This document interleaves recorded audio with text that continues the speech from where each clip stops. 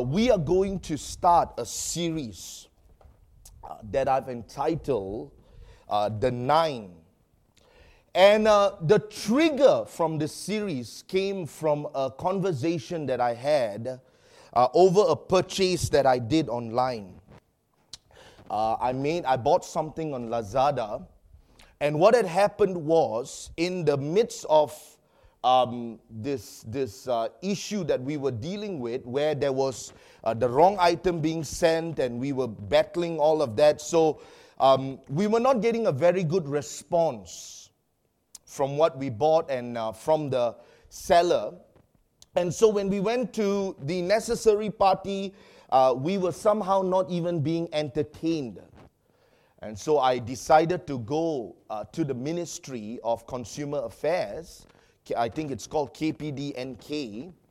And I began to contact them, and I said, look, this is what's happening.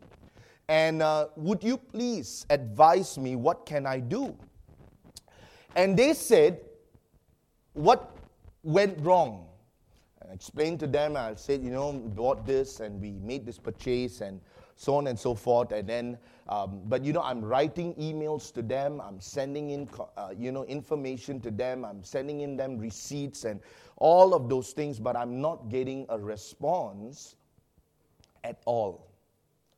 And the guy over the other end of the phone told me, he said, sir, because it has nothing to do with legality, we cannot take this case any further. So what he basically told me is simply that because this involved ethics, this had nothing to do with legality, this had nothing to do with regulation and law, this had nothing to do with the simple fact that they didn't send you the product, or the product was not given to you as according to the plan. Because it didn't involve any of those things, we cannot take this case any further. There's nothing much we can do because it doesn't involve legality. So I said, how is it that you can let businesses run in this nation when they have no courtesy to respond to their consumers? When they have no courtesy to answer the questions that consumers present to them? How is it that you can let businesses run with the lack of sensitivity to how their customers respond? And interestingly, they said there's nothing we can do. I said, is there any ministry, any government department I can take this up to bring this matter up with them? And he simply said, if it's ethics, there are no regulations or law in place to address that issue.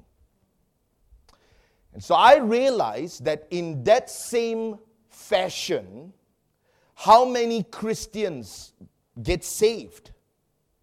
They repent of their sin, they accept Jesus into their life, but somehow, in the verge of that salvation process, they still live with characters that are so unchristian.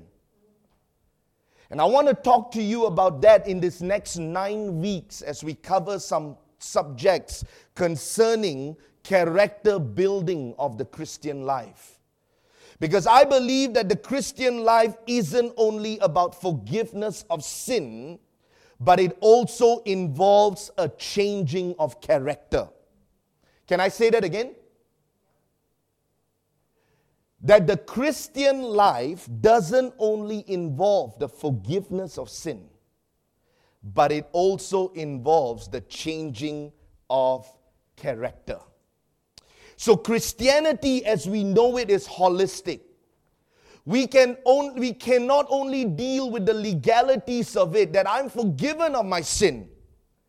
But unfortunately, when you see a Christian on the road, or when you talk to a Christian that says they're Christians, it's sad but true that you find that they have very little ethics. Do you realize that people have no courtesy to reply you today? You send a text message and you hardly get a reply. It's like you're ignored. Right? Those are ethical issues. Those are things that we have to address. Those are things, that means my way of speaking, my way of conversing with people, my action should be a testimony. When people look at me, they have to know that I am a Christian. My character, when people see me, they expect a certain type of a response from me. And so Christianity is holistic, church. It involves life in its entirety. And salvation is only the beginning. And we seem to be living amongst Christians that truly need characters to change. That somehow attitudes isn't pleasing to God. And so let's consider these thoughts here today as we go into the 9 fruits of the Spirit. That's what we're going to do over the next 9 weeks. And so I've called this the 9 hallmarks of a transformed life. When someone says they are a Christian, you must expect these hallmarks to be present in their life. Amen. And this must be vitally seen in a human or in a Christian life. So let's go to Galatians 5. Let's take off from there and then we'll begin to dig a little deeper into this, okay? Galatians 5, 22 to 25. But the fruit of the Spirit is love, joy, peace, long-suffering, kindness, goodness, faithfulness, gentleness, self-control. Against such there is no law. And those who are Christ have crucified the flesh with its passions and desires. If we live in the Spirit, let us also walk in the Spirit. So the Bible says if you say you are a Christian, if you say you are born again, if you are living with the Spirit of God in you, if we live in the Spirit, the Bible says let us walk in the Spirit. So a person's character is as vital as his relationship with God. You should be able to see a character of a person, and from that character, you should be able to say, that must be a Christian. A Christian behaves like that. A Christian person speaks like that. A Christian person says things like that. A Christian person responds like that. Are you getting what I'm saying here? In other words, if I cannot safely say, this is as important, your character is as important as your relationship with God.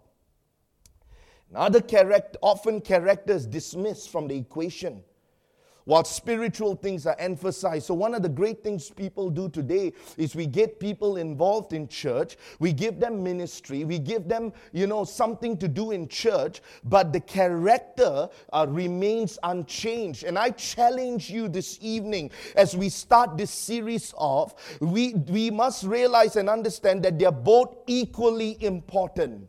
And this series will deal with those areas. Not only your salvation. How many times have you heard it said, have you been forgiven of your sin? And most people say, yeah, I've repented. Great. Are you living in sin? No, I'm forgiven. But when you look at their character, when you look at their attitude, then you wonder, does Christ really live in them?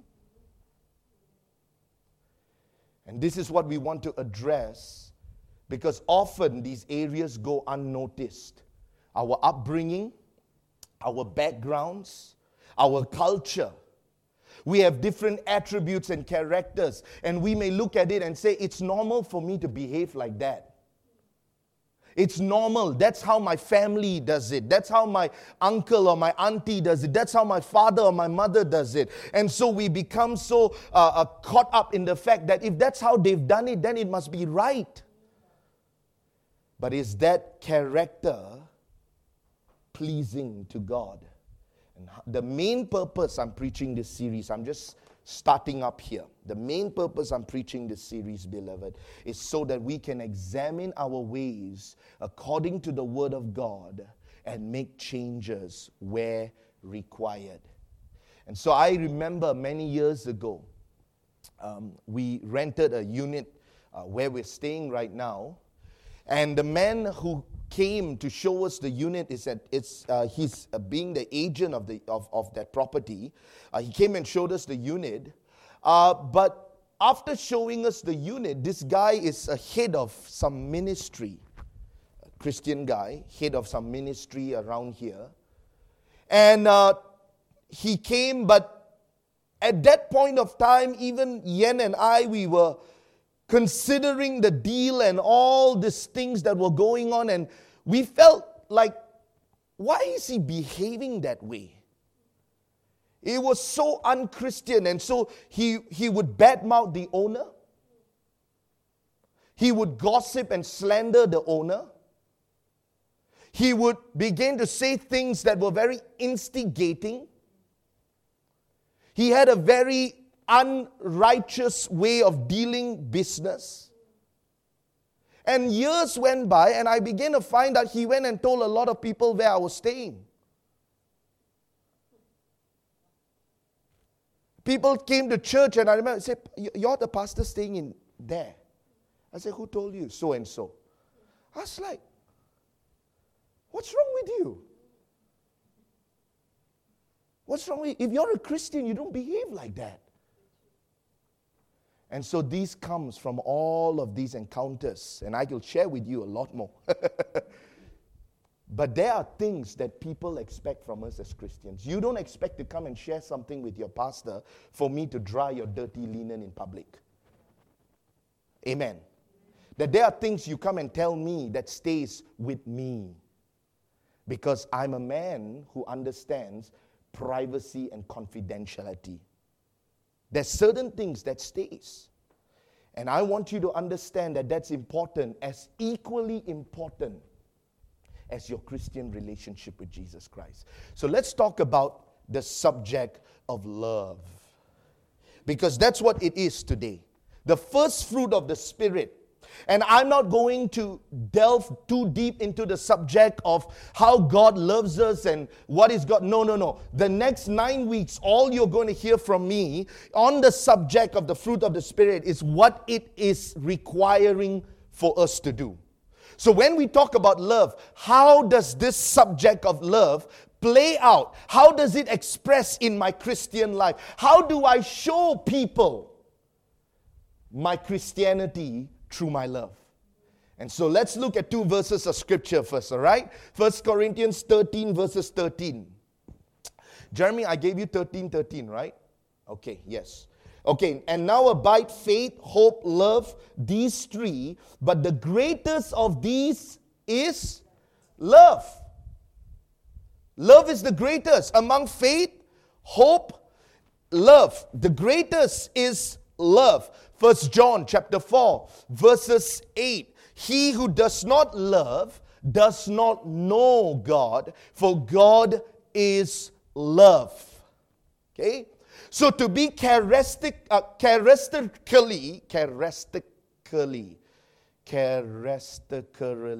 okay, never mind, forget it. Just forget it. I know the word and I put it there, but he just can't pronounce it for whatever reason. So to be characteristically like Christ means to live with the love that He reverberated. All right? A love that carried incredible purity, genuineness without motive. This is what we have to identify. The Bible says God is not filled with love. The Bible gives us insight that God is love. Not only can we speak of it as God is love, but can we also say love is God? Technically, in context, God is the embodiment of love. You want to know what love is? You heard that song. You want to know what love is? Jesus will show you. It's true. You don't know pure love until you met Jesus. He's the one who truly loves you. He's the one that will embrace you irregardless of what you've done in the past. He is the one that will redeem you and receive you with open arms, willing to work upon your life because He is the embodiment. He is love. So this is what we have to establish. Our God is a God of love. If anything can be said about Him, the Bible tells us the greatest of these three is love, number one. The Bible then tells us that God is love. So when people begin to look at Christians, they expect Christians to reverberate love, to echo love. But today we look at Christians around and there's so much of judgmentalism, so much of condemnation. And I'll talk about that in a moment. But this is the type of love that Jesus exemplified. I preached a sermon a while ago. You remember the story of Zacchaeus. The Bible says that Zacchaeus climbed a tree. And in the midst of all that people that were there, something drew him to Jesus. What drew him to Jesus? The love that Jesus began to portray to humanity. The love that came without words. The love that was felt even without the speaking of words. And I declare to you that this is a rare sight today where people would love you without expecting in return. Obviously, most people want to love you because they want something from you. Am I right? This is the culture today. This is what everyone sees out there. That's why it's sometimes so difficult for people to accept that as a church, we love them even when they can do nothing in return for us. That's true love.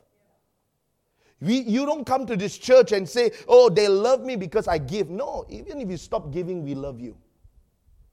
Even if you didn't do anything in this church, we love you. Because God didn't call us to only love the people who do something. God called us to love everybody. And this is indeed a sign of His, it's a sign of His disciple. The Bible tells us in John 13:35, by this all will know that you are my disciples, if you have love for one another. The virtue that emulates God, the very thing that displays God to the world. When people see Christians displaying and beginning to echo the spirit of love, people begin to see Jesus in us. How can you love someone who is so irritating? That's God. That has to be God. How can you love someone who again and again and again offends you? Only God can do that.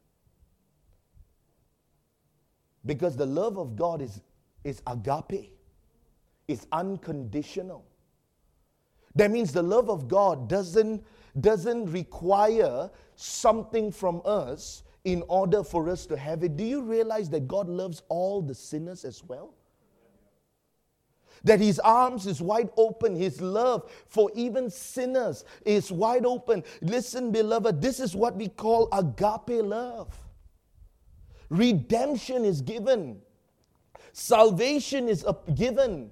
But when a believer permits Christ to reside within, when we let Jesus in our hearts, you remember what I'm preaching about. I'm not just talking about salvation. What I'm talking about here is if we truly say we are saved and born again, and if we truly say Jesus resides in me, then beloved, the evidence of that love will be seen in us. How do I know I'm saved? How do I know, Pastor, that I made some statements recently. I got some text messages asking me these questions. They say, Pastor, what you're preaching on really disturbed me. And I began to ask the question, am I going to heaven? Am I making it to heaven? You heard me make some statements recently. I said, what's the assurance you're going to heaven? I think it's not only the forgiveness of sin, but a change of character as well.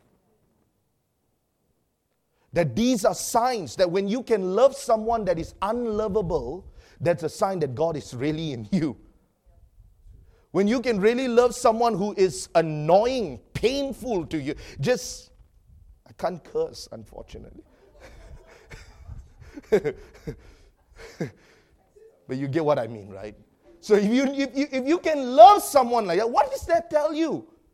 Oh, there must be a God in me. Because I can't do that naturally. Are you with me? That's my challenge to you. Let's look at that. Galatians 2:20. The Bible says, this is Paul's words, beloved. I've been crucified with Christ. What does he say? It is no longer I who live, but Christ lives in me. And this life and the life which I now live in the flesh, I live by faith in the Son of God who loved me and gave himself for me. So what is Paul saying? No longer do I live, but Christ who lives in me. What did the Bible say? Who is love? God is love. So if the God of love resides in you, then love can come out of you. Even in the hardest of times, you can still love. It's not easy, obviously, because we have the flesh and we have the spirit man operating against and with us.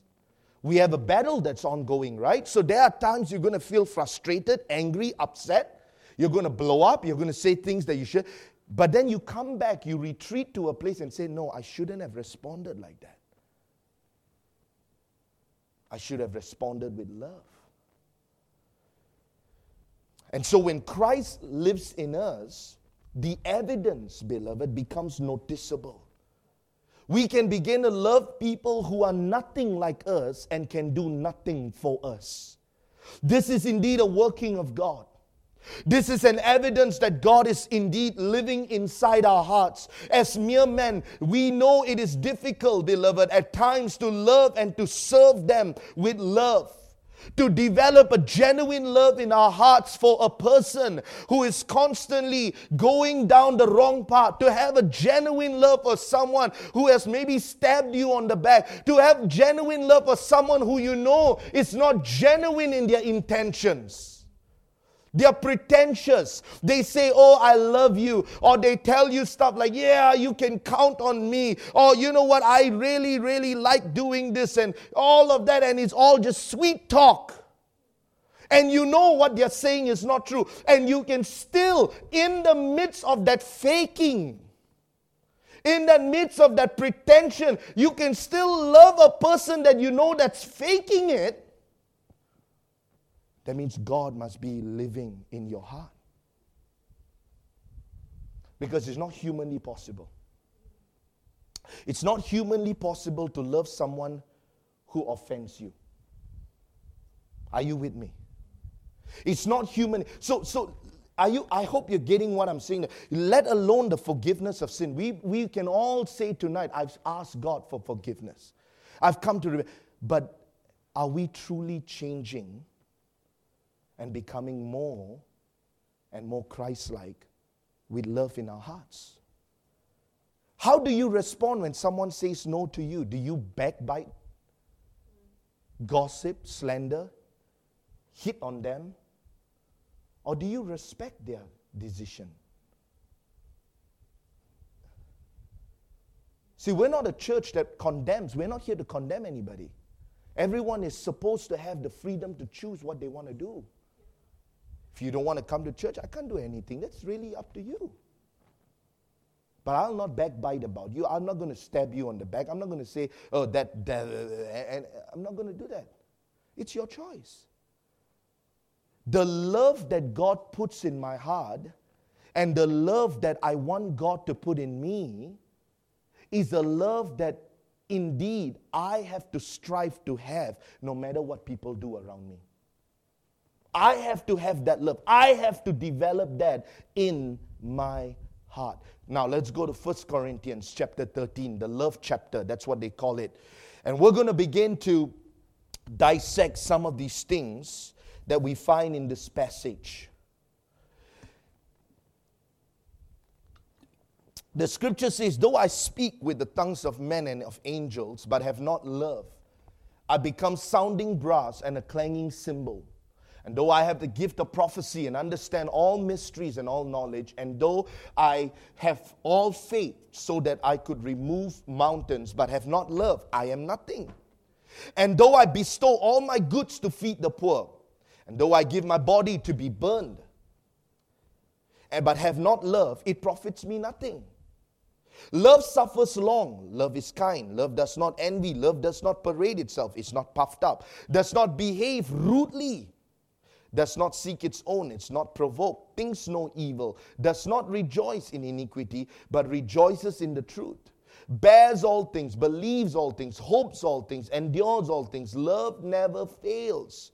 But whether there are prophecies, they will fail. Whether there are tongues, they will cease. Whether there is knowledge, it will vanish away. So Paul in our passage begins to list down some of the outworkings of what love is. In other words, when we claim to say, oh, there's love in me, we got to look at this list and begin to examine if truly there's love in my heart. He begins to give us some insight. The question is, do we echo what Paul begins to list down here? Can we truly say that my speech is seasoned with love? You know, and I know I'm touching on something very sensitive, but I've been made aware on the radio. I thought it was just something that, dismissive, But the truth is, one of the things we do in Asia is we let me say this very carefully. We may have not met the person in a long time, and the first thing we see, or maybe we just met them, say, wow, you're so fat, ah? It's a pretty rude thing to say.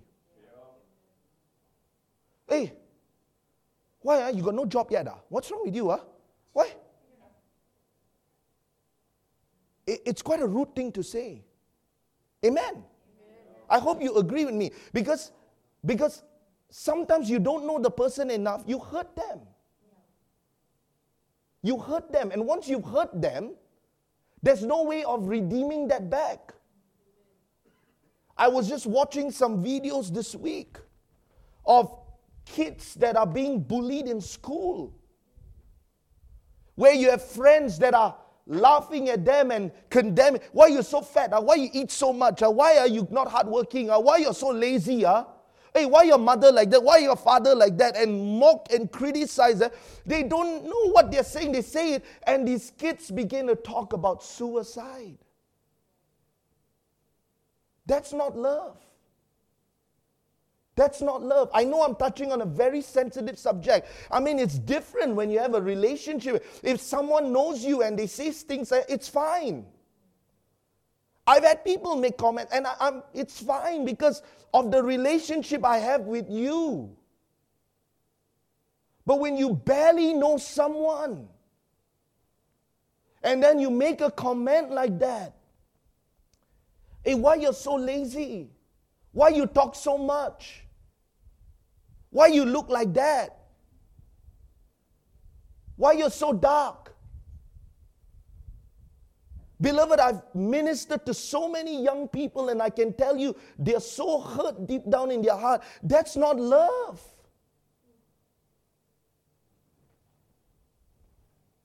I hope I'm preaching some sense into us tonight. That's not love. If you're a Christian, you should strive not to say things like that so abruptly and randomly. You should strive to speak with love. You should strive to speak with care. Because the outworking, beloved, these characteristics are so missing from Christians today. You just look at the list. What does Paul say? Love, right? When you begin to study the scripture, you see that there are a few things Paul begins to mention. In verses 1, Cheng Kwang, go ahead and put verses 1, bro. I just want to show the congregation. The Bible says, I have not love. I become sounding brass or a clanging. You see, Paul is saying, you can have all the giftings. You can be talented, you can sing, you can dance, you can be the best worship singer, you can do all of that. But you know what Paul says? If you have all of those talents, but you cannot love people, it's worthless. If every time you open your mouth, you chase people away, it's worthless. If every time you say something to someone, it condemns them, it humiliates them, it discriminates them, it's useless. There's no love in that. Amen. As Christians, we must strive to be stewards of what we speak. We must speak words of love to people. Yeah, they may be wrong, but we must strive to be disciples of Jesus Christ that portray and profess love from our mouth. Paul says these things, right? He says that when love truly resides in us, he says that there will be an endurance. Love is enduring. You see, there are things we face in life and especially with people. You see, love demands endurance. That's what a picture of a marriage is, right? How many know that sometimes your spouse isn't the person you expected them to be? And then you become so frustrated and you're upset. But you see, endurance is a form of love. Saying, I'm going to deal with this. I'm going to put up with it. I'm going to deal with what's going on. I am not going to give up. That's love. The Bible says love is patient. Love bears all things. I can preach a whole series on this, but obviously I'm just going to hit and miss here. Love believes all things, the Bible says. Love hopes all things. Love endures all things. Love is humble. It's not pride. It's humble. It's filled with humility. Love is not envious. Love is not boastful. Love is not arrogant. Love is not rude. Love does not insist on having its own way. Love is not irritable. Love is not resentful. Love does not rejoice at wrongdoing. You see, kindness, rejoice with the truth. Beloved, these are attributes that portrays the subject of love in a human, in the heart of a Christian. This is the type of love we must strive to have. This is why I'm preaching this, because characteristically,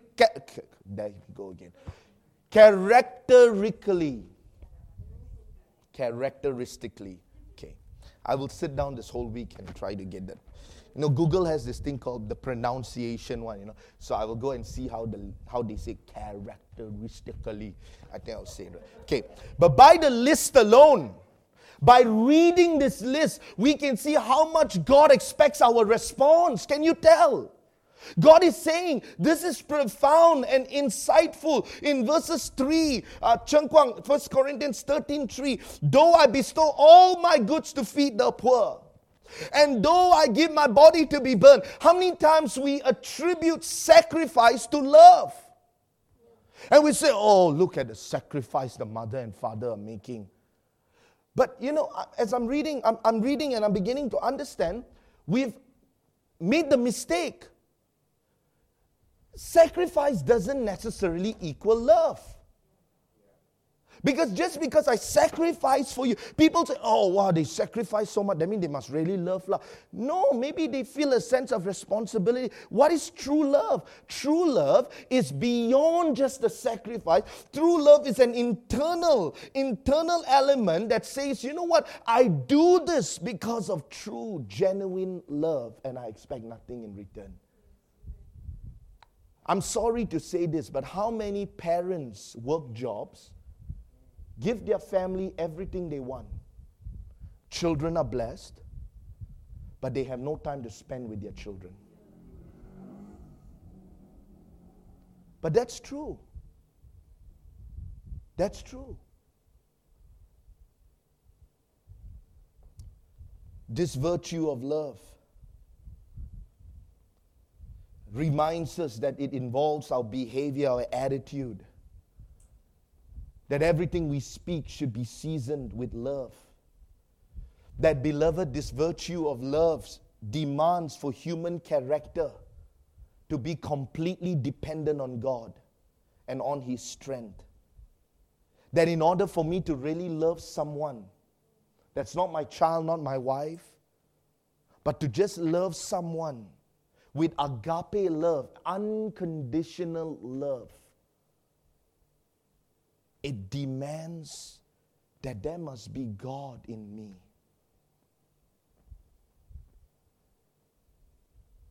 This is a call tonight as I close. We examine our hearts tonight. We must ask the question, am I all of the above? Where am I at on my love walk right now? Have I chosen to give up? Have I chosen to say, you know what, this is not, there's no patience in our speech. The Bible says love is not rude, but there's rudeness, and you got to change from that. The Bible says that love is no arrogance. That we think we're all that, and we forget where we come from. That's not love. When we talk to people, do we speak with arrogance? Like we know it all? See, these are character that God changes in us and makes us even more like Him. See, this is why we must come and investigate our intentions. Pioneering the church in the early years demanded from Yen and I time and time again to learn the lesson. People ask me, why have you become so compassionate to a certain... Sometimes I get upset and I say things and I begin to say, they do this and they do that. But deep down in my heart, I retreat and I remind myself, God, you know what? I'm grateful. And sometimes they look at me. You can ask these guys on ministry. They will tell you, sometimes it's like, why are you so compassionate with people? Why do you give them a chance over and over again? Because I think it's true what the Bible says, that one of the greatest lessons Yen and I had to learn in all those years is that we've had to learn to love people even when they didn't give us the time of the day. Even when they were so ruthless and rude and they paid no attention to us and they would respond not to us. And in material, there were people that we can begin to remember today that were filled with excuses, always making and justifying their reason of not rising up, or the lack of fire for God, the inconsistency, the lack of faithfulness. And yet we had to again and again and again choose to say, we will still love them. This church is not a building process only for your life. It is a building process for my wife and I. That in the times when we were offended and upset with things that were going on, we've had to make the decision to say, I choose to still love them. As much as I feel like snapping, and as much as I feel like just saying what I want to say, as much as I feel like just blowing up and calling them and telling them something, there are times that we make the decision where emotions begin to kick in. Can I tell you, beloved, at times when you feel like you just want to do that, love triumphs over your emotions. You say, I'm not going to do that because I genuinely love them. This is maturity. Maturity is when love can triumph over emotions.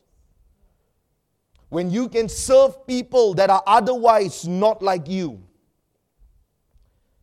then love truly is present. So let me ask you this question as we close. Do you strive to have this in your heart? That means, God, I know I've not loved people genuinely, God. So how do I know? What is the litmus test. Oh, I thought I preached for 59 minutes. No, 39 minutes only. 6 more minutes to go. So don't get too excited, okay? Stay calm. 6 more minutes. The character of love in action is seen in selflessness. Okay? How do we know that? Luke 10:27. Let's close with this passage. So he answered and said, "You shall love the Lord your God with all your heart, with all your soul, with all your mind." Right? And your neighbor as yourself. You've got to love your neighbor as yourself.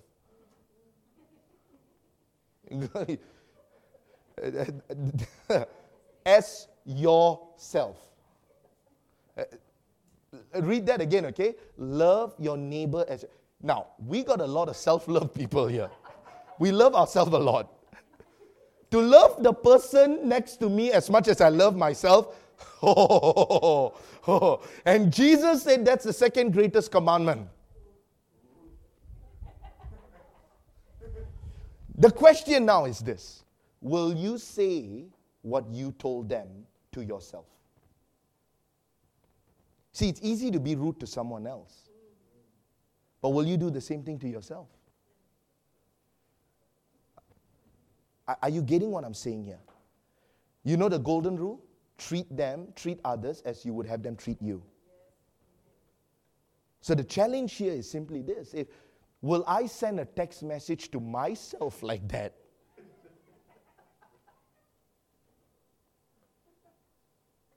Will I? Will I talk to myself like that? Will I judge myself like that? Hey, why are you so stupid? Will you?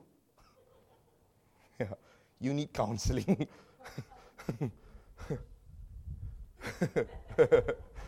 We'll talk after service. I have some things I need to talk to you about. That's discipleship. You give them left, right, center, and they bounce back. But the truth is, will you do the same to others? Will you speak the certain way to someone else? Will you say the same things to yourself? Jesus says, love them. Would you allow someone to be stranded in the open because of your refusal to give them a lift? Will you do that to yourself? Changes everything, isn't it? It really changes everything. You won't do it to yourself. And this is what Jesus is saying. You have to strive to get to that place where you love them enough as much as you love yourself. For most of us, we can admit, I will never say that kind of things to myself.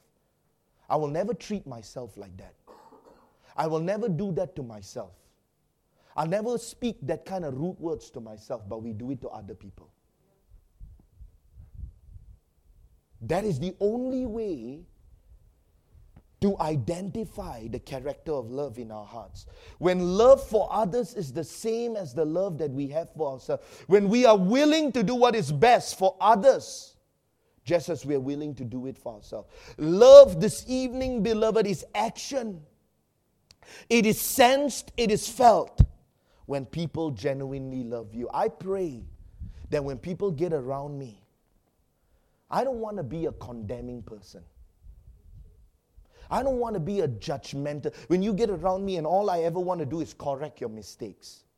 Hey, why you do this? Hey, why you do that? Hey, why you look like that? Why you look like this? I want to be a person that can express love to the point that you are comfortable to talk to me. And that's my challenge to you. That when you get around people, just like Jesus, even when he said nothing, Zacchaeus got saved because they felt his love. John 3:16 says this, right? For God so loved, I didn't give you that scripture, bro, so don't worry about it. But it says, for God so loved the world that he gave his only son. He loved and he gave. See, when you love, what are some of the actions we must see? When you love, you will learn to be a witness. You will tell someone about Jesus. Because when you have love for them, you realize, I cannot bear to see them go to hell. Your love for them will truly drive you to share with them about Jesus. I have to admit, I've not been witnessing a lot. I feel horrible. I feel horrible for not doing it. But I'll tell you, beloved, if there's true love in us, we will make every effort to tell everyone about Jesus. When we see someone struggling, we will walk up to them and say, hey, you know what? I may not know a lot, but I want you to know that there's a God in heaven that loves you. He really wants to help you. Can I share my story with you? Love will drive us to witness. Love will drive us to witness. Love will triumph over selfishness. When love exists, it will triumph over. The Bible, Paul already said that there will be love overrides selfishness. Love, beloved, overrides stinginess. Why do we give? Because we love the church. We love it. Why do we channel finances to conference? Why do we do that? Because we love Pastor Campbell. We love the conference body. Why do we channel finances to our mother church? Because we love our pastor. We love our mother. We love. We express it through our giving. When I hear stories, when I begin to hear pastor share things with me, needs with me, he's just sharing casually. And I realize, hey, I can't let my pastor deal with this. There's love. There's love. Love triumphs over all of that. Love overrides irritation, anger. We're saved, beloved, but still have no love. We cannot see people beyond their circumstances. Stop judging people. Can I tell you that tonight? If you spend some time with people and you begin to know what their background is, you probably understand why they behave the way they do. Oh, they just come to them. You don't know them. Don't judge them. You have no clue. There are things I know in this church as a pastor. And I know personal story. I know the struggles people go through. People sometimes just run their mouth. Stop it. Show them love. Go up to them and say, hey, can I get something for you? Can I help you with your lunch tomorrow? Can I buy you a meal? Maybe that will be a blessing. That's love in action. So, we have to see people beyond who they are. We have to see people beyond who they are. When there is an absence of love, how can they truly say, I close with this, that God lives in us? If I had no love and you had no love for the church, how can I say God is in me? The evidence that God is in me is not just my salvation. I said a prayer, I got saved, but I am becoming more and more a person of love. I struggled to love this person before. There's no one there, huh? No one there, so I'm not pointing to you, bro. I'm just pointing this chair here. I struggled to love this person before, but now I find it easier to love them. What happened? Something is changing. I struggled to serve in picking, sending before, but now I find it easier. Why? Because there's love. I find it harder to give before, but now I want to give. Why? Because there's love. There has to be a change. There has to be a change. The Bible says in 1 Corinthians 16:14, let all you do be done with love. People must come to church and they must feel loved. Amen. When they talk to you, they must feel like they are loved. And I challenge you to develop that character in you. What are we going to pray for tonight? God, I want to start becoming a person of love. I want to love people. Help me to not be rude. Help me to not be nasty. Help me not to be a gossiper or a slanderer. Help me, God, not to be judgmental. Help me to be careful with my words and to show love and make me a person of love. Can we pray that this evening? Bow your heads with me. No, I went a bit long, beloved. I just start off the series. I wanted to say some things before we began. But I thank you for being here, and I thank you if you're watching online. I challenge you in the next 8 weeks afterwards, after this, that you and I will strive to come and allow God to change our character. We'll talk about joy. We'll talk about peace. These are evidence that God really lives in us. These are signs that God really resides in us. There are moments where human beings, we are going to feel moments of anger and hatred and moments of irritation. But your heart has to continually grow in love for people, for church and the things around. You cannot just settle to say, oh, I've accepted Jesus in my life. I'm forgiven of my sin. Okay, next what? You got to be a person that's becoming more and more Christ-like.